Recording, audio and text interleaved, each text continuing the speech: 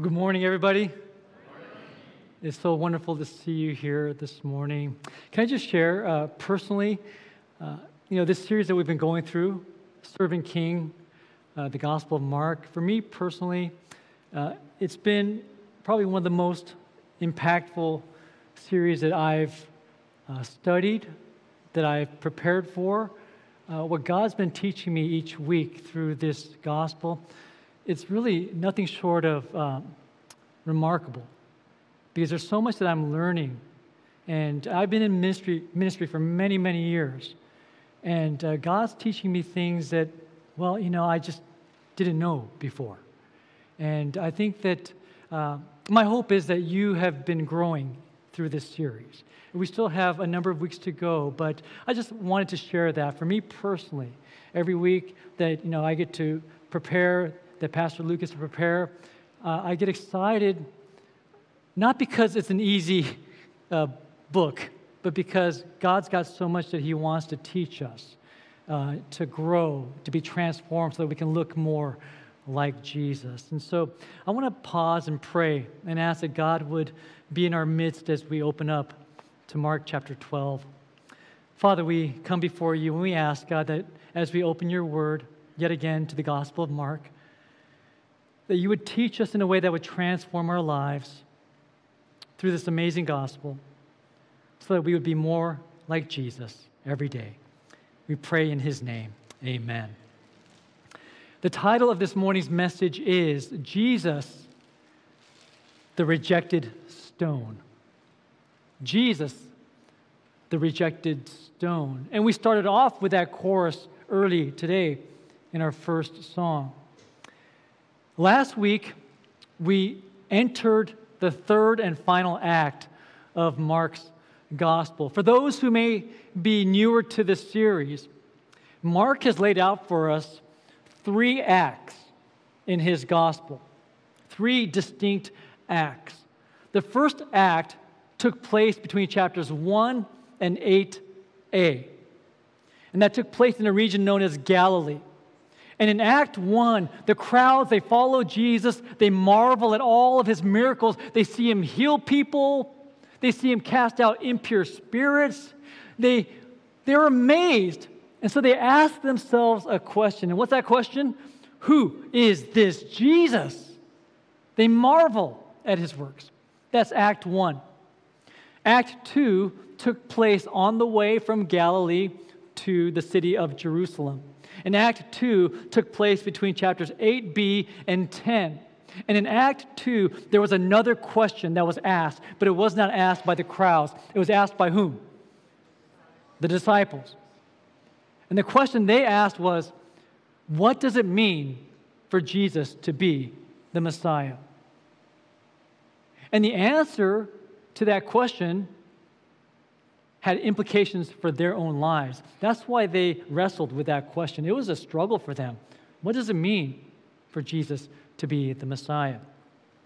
That was Act 2. Last Sunday, we entered Act 3.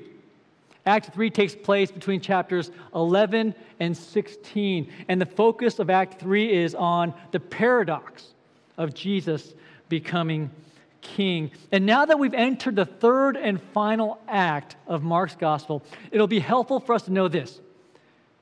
The entirety of Act 3, chapters 11 through 16, takes place in the span of 1 week.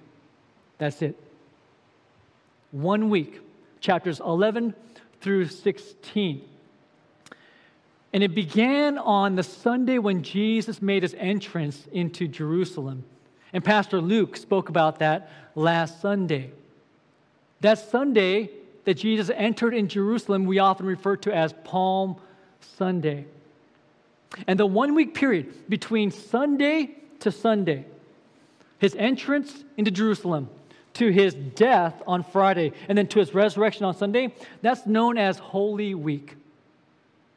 It's also known as Passion Week. Have you heard of the term Passion Week? And some of you might wonder, well, why do they call it Passion Week, that 1 week?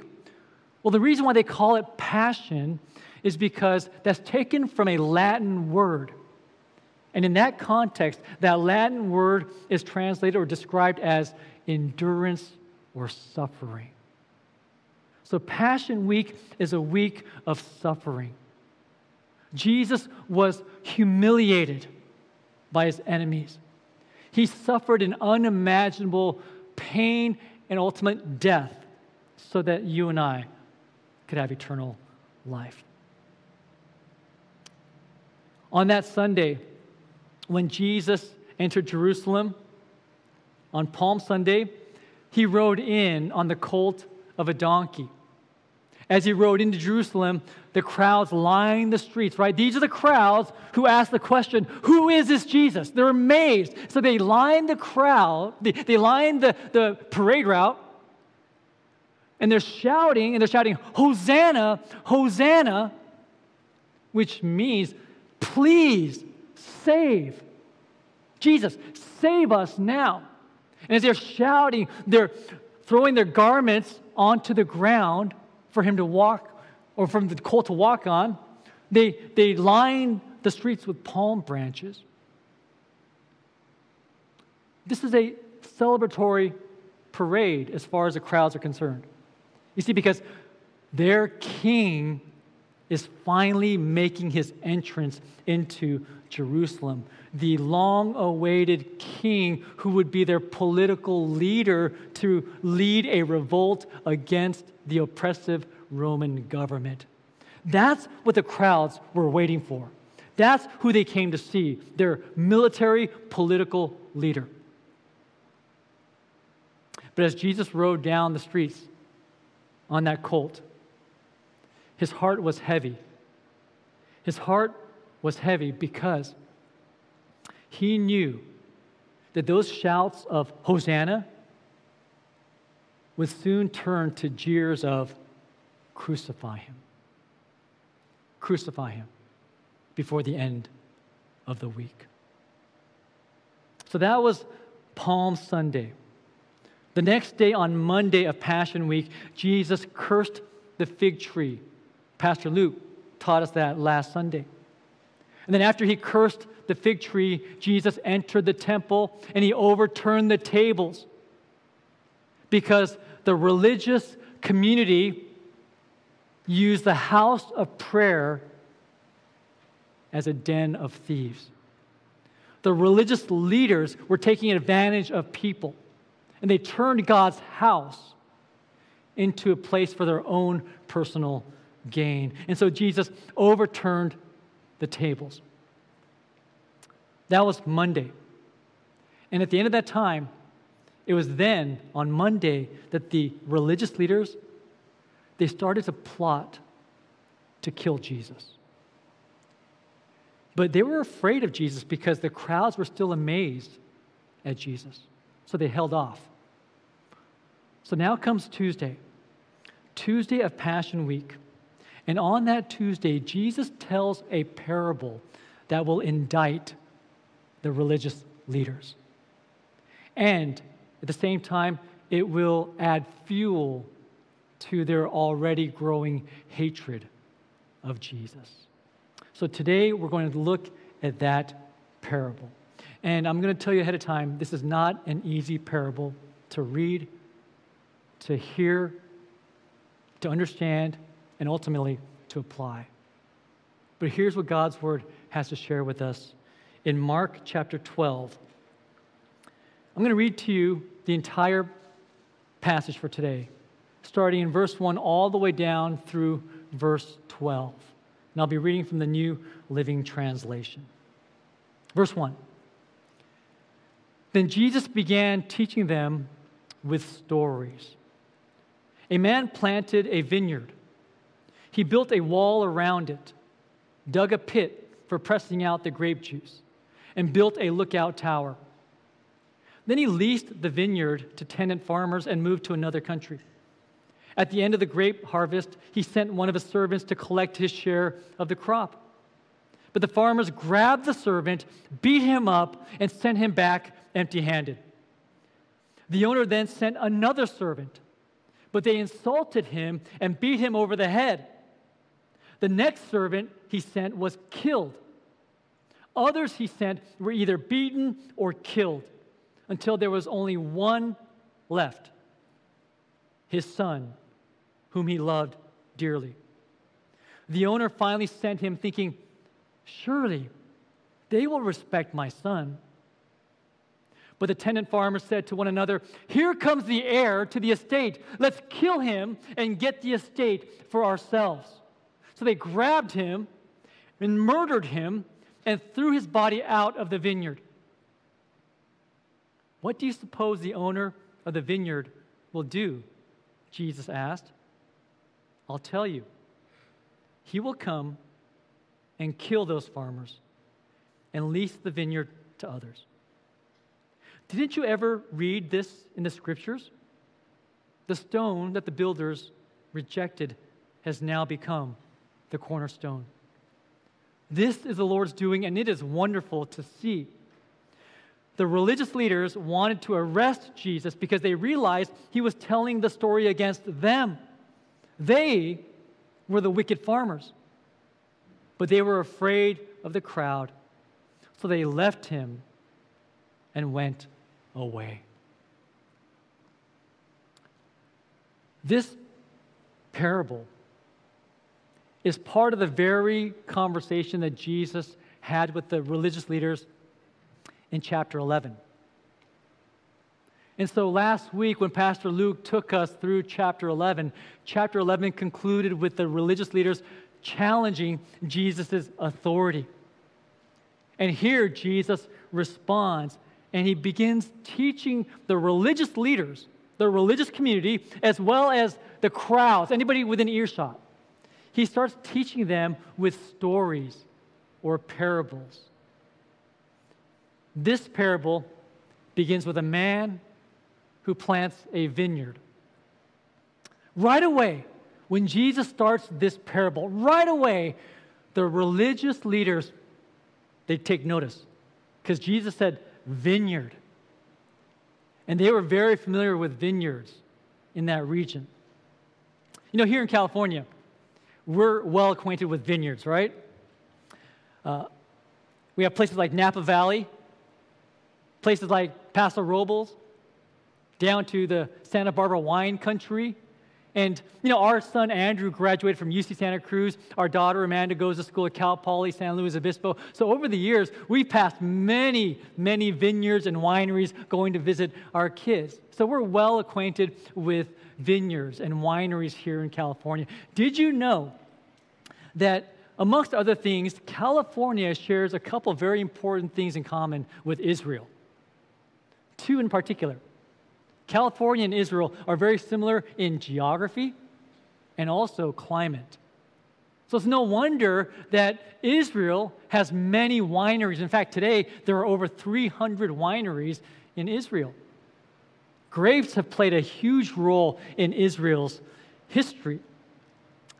And so when Jesus says a man planted a vineyard, right away, everybody knew what he was talking about. Oh, a vineyard. This man protects the vineyard, builds a wall, builds a watchtower, and then he leases out the vineyard to tenant farmers. This was common back then. Owners who owned land, they would build on the land, and then they would rent it out to tenants, farmers who would take care of the land.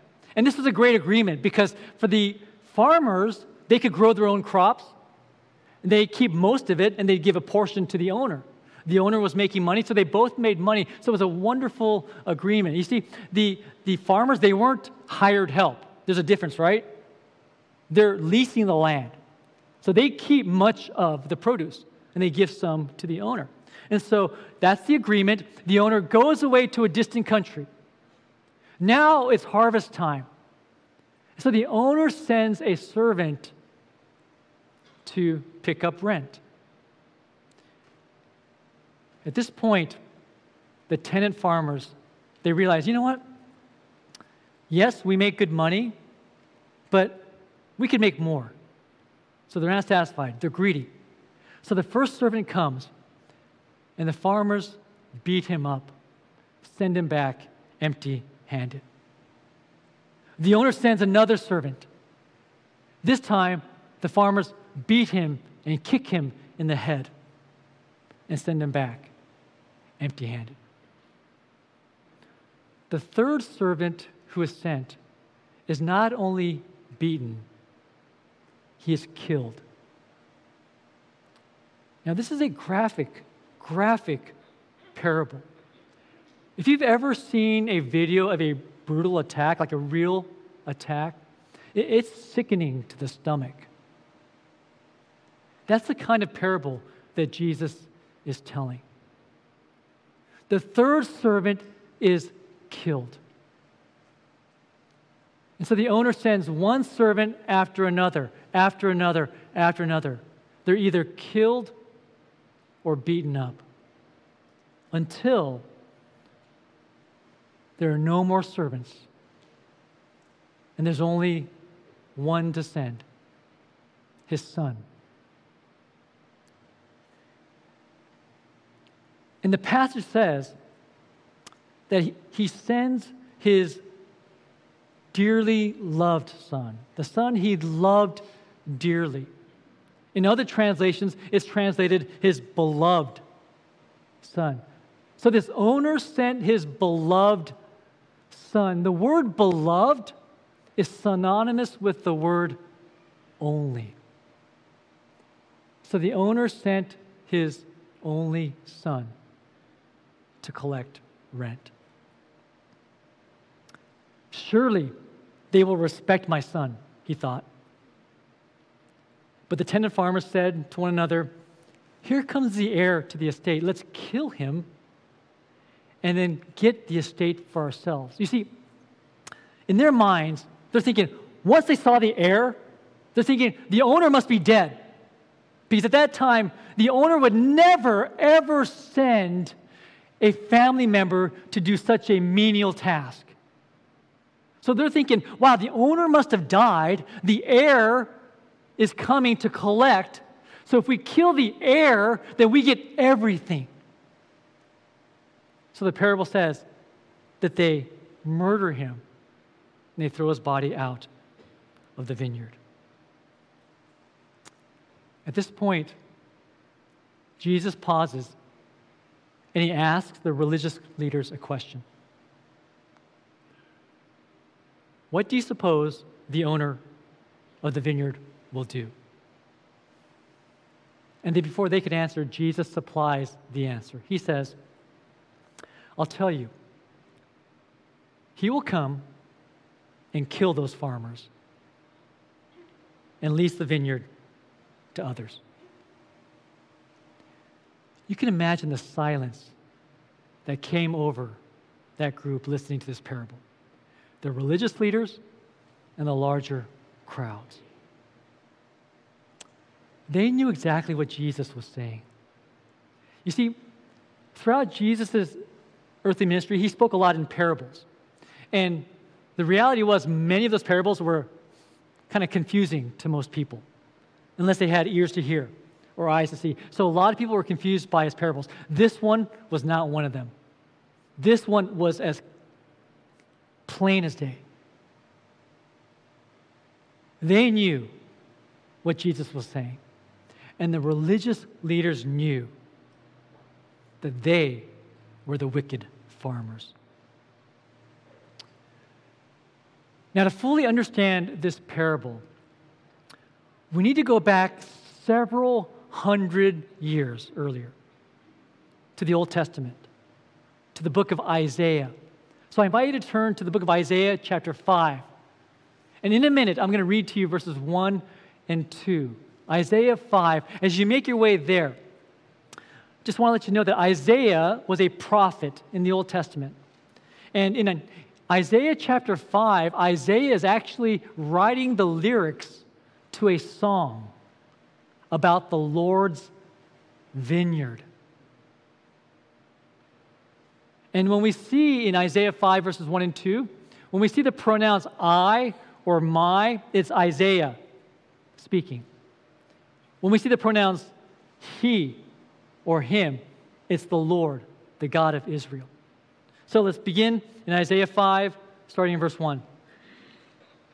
Now I, Isaiah, will sing for the one I love a song about his, God's vineyard.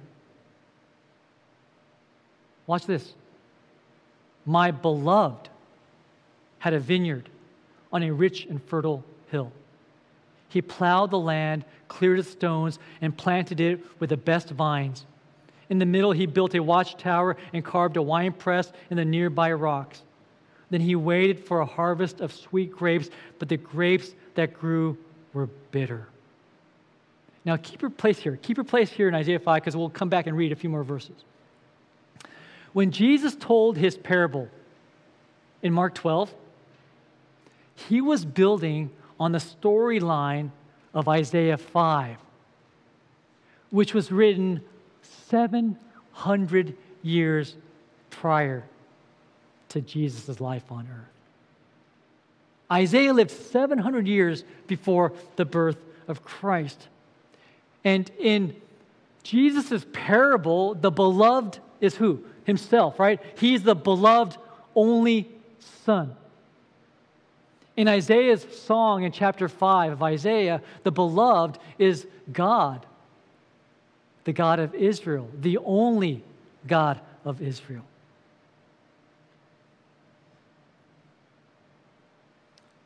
But the vineyard in both, the vineyard in Jesus' parable and Isaiah's song, is the people of God, the nation of Israel.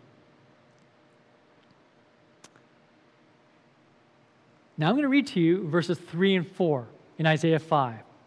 And now it transitions from Isaiah talking to now God speaking. And he says this in verse 3, "Now you, people of Jerusalem and Judah, you judge between me and my vineyard. What more could I have done for my vineyard that I have not already done? When I expected sweet grapes, why did my vineyard give me bitter grapes?"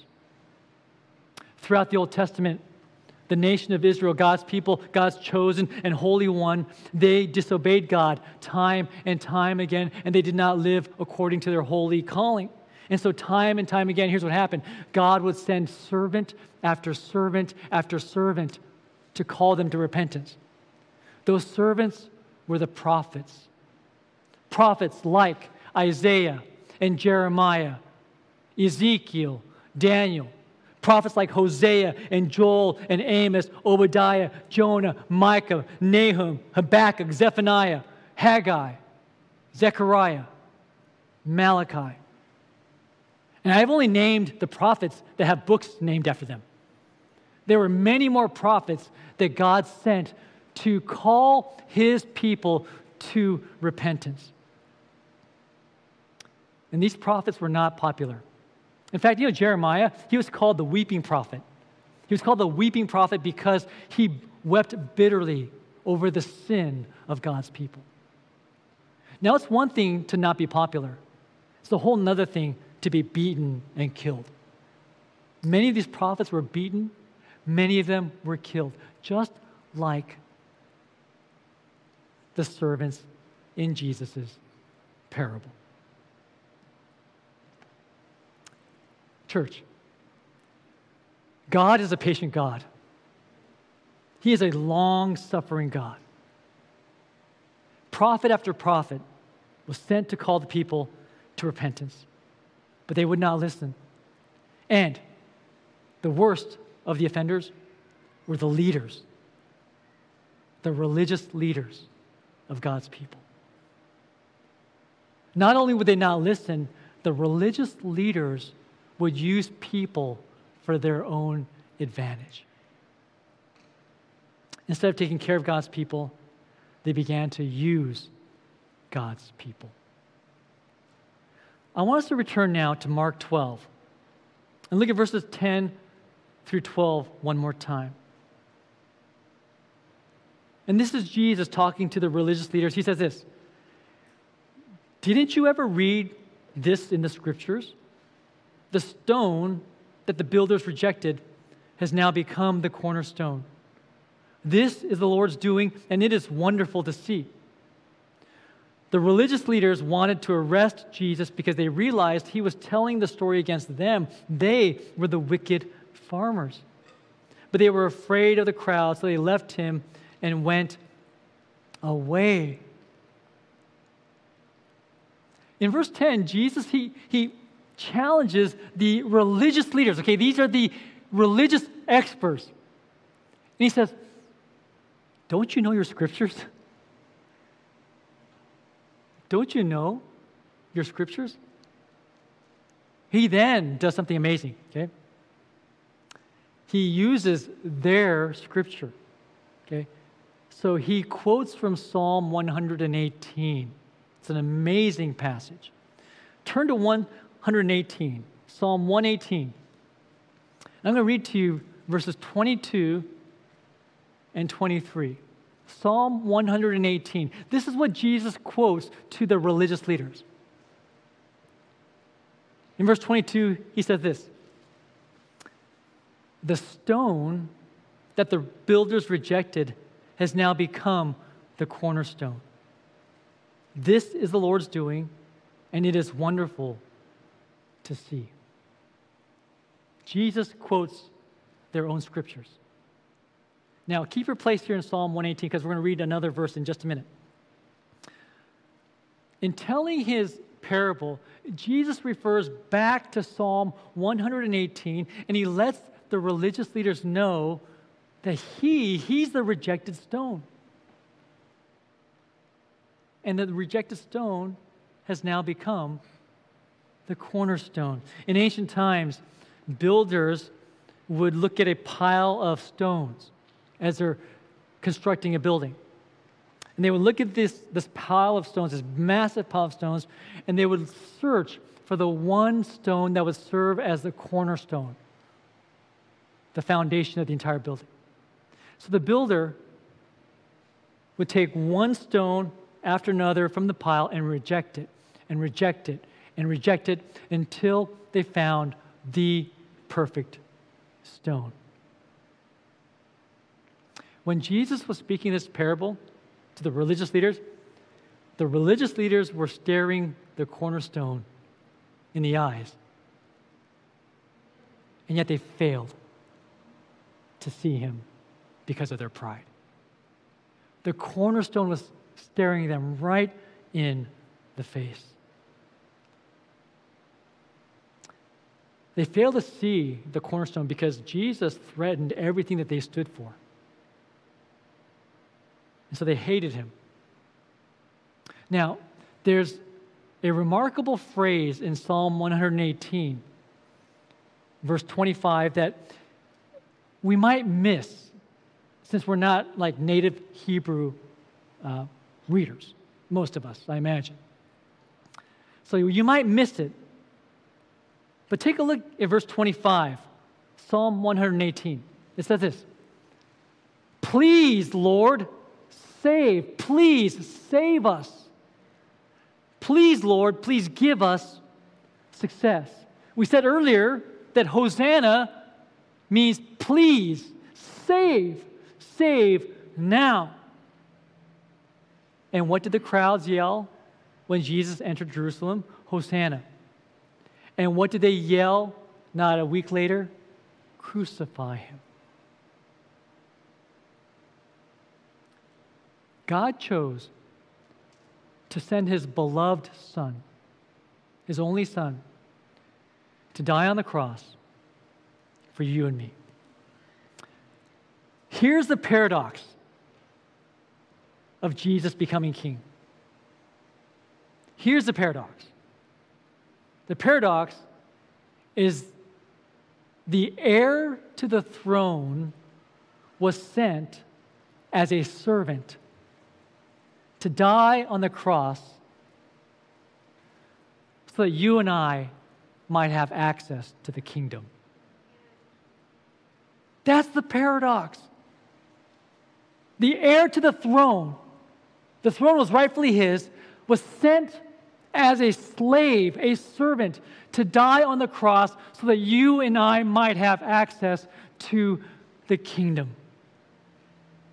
The religious leaders, they failed to see this. We don't want to make the same mistake here, church. We do not want to make the same mistake. Did you know that throughout his ministry, Jesus reserved the harshest rebuke for the religious community? Jesus' harshest rebuke was always for those in the religious community, and especially the religious leaders. I got to tell you, that is convicting. If that doesn't scare us leaders, I don't know what will. For all of you leaders who teach, who oversee, who lead, Jesus' harshest rebuke was for those religious leaders. So what's the application for us today? There are many. But as we go forward this week, I want to make this very practical. I want to share with you 4 things that you and I are called to do. 4 things that God calls us to do today in 2022. The week beginning August 14th. This is what God's calling us to do. 4 things. And by the way, as I share these 4 things, what you're going to notice is this. The religious leaders failed to do these 4 things. So please, we do not want to make the same mistakes. The first thing that God calls us to do is this. God calls us to repentance. It begins with repentance. And what does it mean to repent? It means to change the way we think. Another way to put it is repentance is to come to our senses. Think back to a bad decision you made, or maybe a series of bad decisions. At some point, did you ever ask yourself, what was I thinking? You made a bad decision, and you go, what was I thinking? Now, I'm not talking about honest mistakes. We all make honest mistakes. I'm talking about the willful decision to do wrong. We've all been there. We've deliberately disobeyed God. And then we say, what was I thinking? That's repenting. We change the way we think. And God calls us to change and return back to Him. You know, way back at the beginning of our series, we were introduced to the forerunner to Jesus. Do you know who was the forerunner to Jesus? Anybody? John the Baptist. He was the forerunner to Jesus. Oh, and by the way, he was also a prophet. One of the many in the line of prophets. In his case, he died a prophet. And back in March, at the beginning of our series, way back in March, in chapter 1, in verse 15, this is what we read. Mark chapter 1, verse 15. The time promised by God has come at last. He announced. He being John the Baptist. The kingdom of God is near. Repent of your sins and believe the good news. Now, the good news is this. Jesus died on the cross for our sins. All of our sins here. And the good news is this, church. If there are some here today, right now,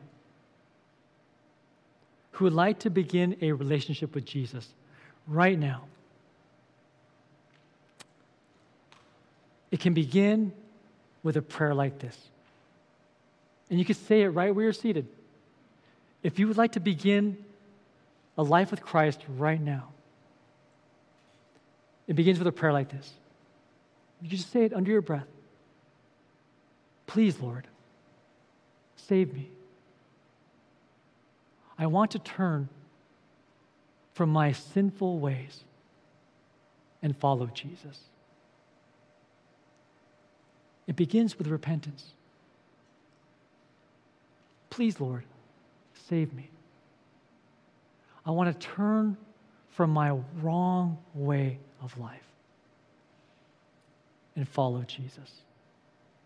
Now, maybe there are many of you here today, you gave your life to Jesus years and years ago.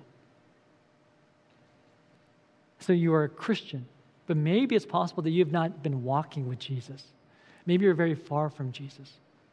Maybe today is the day that you come back to Him and you return to Him, like the prodigal, the son who came back. God wants to do so much more in your life and my life. Do you know that? God wants to do so much more in our lives. And can I say this? God wants to do so much more in the life of our church. So much more. And the one thing that stands between us and God doing much more in our lives individually and corporately, the one thing is sin. That's the one thing. God's calling us to repentance. Secondly, God calls us to act justly, to do what is right. Earlier, we read from Isaiah chapter 5. Another prophet who lived during the time that Isaiah lived was a prophet by the name of Micah. They were contemporaries. And if you were to read Micah's book and Isaiah's book, they parallel each other. They talk about so many of the same issues that they faced back then. And the number one issue that both Isaiah and Micah faced, the number one issue, was the issue of injustice. Injustice was everywhere. People were taking advantage of other people. People were benefiting at the expense of other people. People were discriminating against some and showing favoritism toward others. And in Micah's day, those people who were discriminating against others, taking advantage of them, they thought this. They thought, you know what? All I have to do to get back on God's good side is to give Him a bigger offering. If I just give Him a bigger, fatter offering, He'll forgive me. This is what Micah has to say to them. In Micah 6, starting in verse 6, this is what Micah says. What can we bring to the Lord? Should we bring Him burnt offerings? Should we bow before God Most High with offerings of yearling calves? Should we offer Him thousands of rams and 10,000 rivers of olive oil? Should we even sacrifice our firstborn children to pay for our sins? No. O people, the Lord has told you what is good, and this is what He requires of you, to do what is right,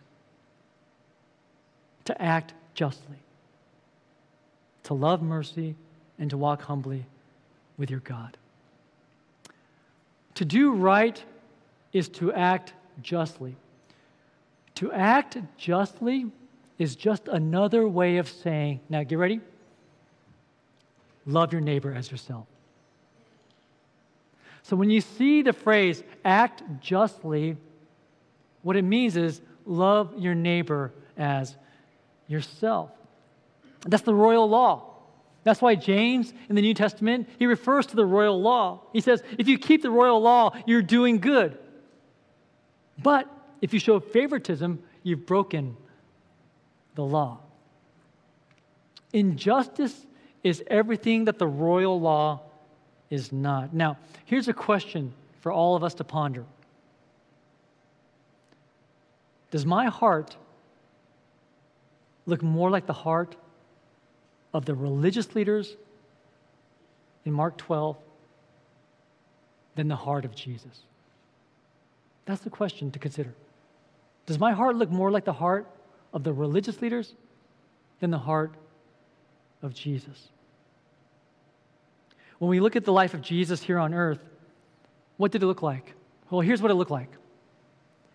He advocated for the poor, the marginalized, the outcasts, and the exploited. Do you want to know a practical way to apply justice in our own context this coming week? Here's how. And I'm going to begin with a rhetorical question. So don't answer. Who here does not like to give themselves the benefit of the doubt? Nobody, right? We all like to give ourselves the benefit of the doubt. We all like to give ourselves the benefit of the doubt. Now, I don't know about you, but for me, I love taking my own side in an argument. I love it. I love taking my own side in an argument.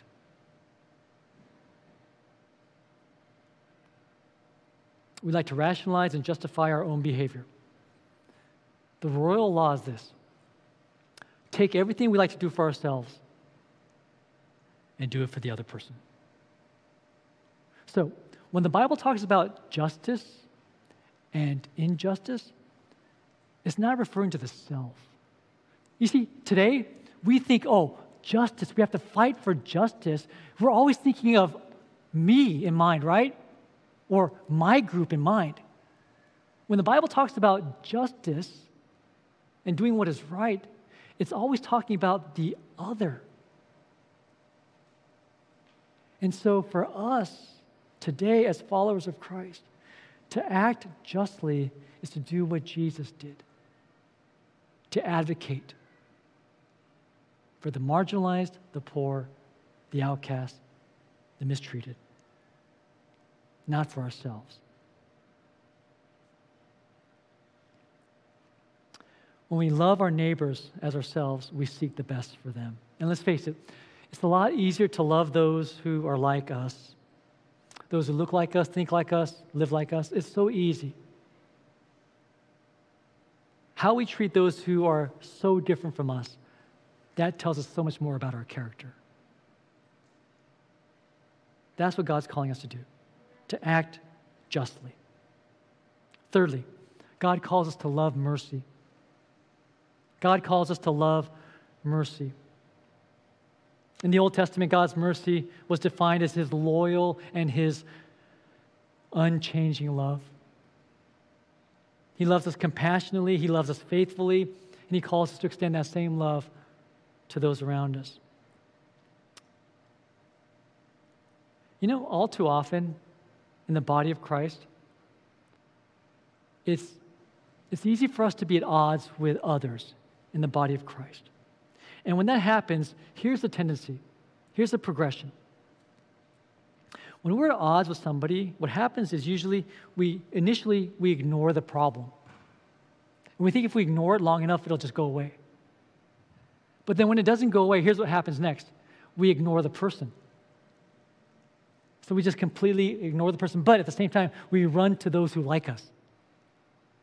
So we ignore the person we're at odds with, and we run to the people who are going to pat us and say, yes, you're right, that person's wrong. And so then what happens ultimately is this. Then eventually the problem grows so big that it starts to impact the entire body of Christ.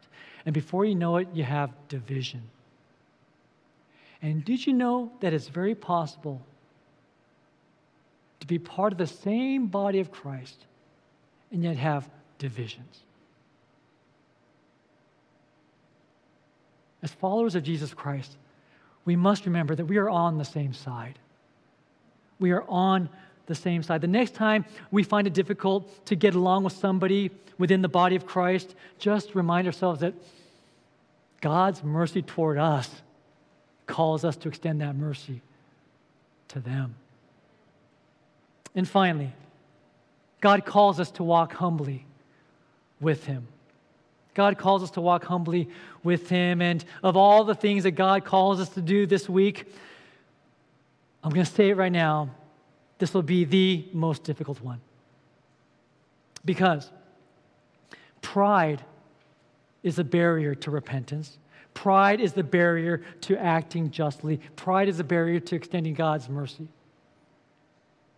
Pride's the biggest barrier to spiritual effectiveness because pride, it causes us to focus on self. Am I being treated fairly? Are my needs getting met? Those are the questions that enter our minds.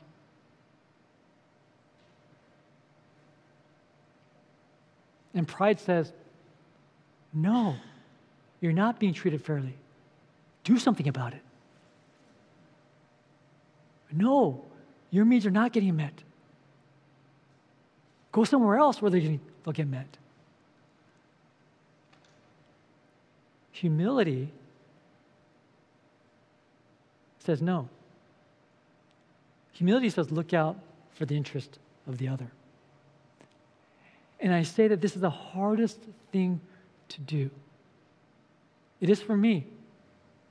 It is absolutely the hardest thing for me to do. Because when you maybe are in an argument, when you're at odds, that's the last thing you want to do.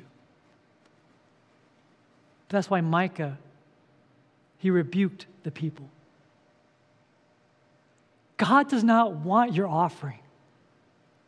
He does not want a bigger offering.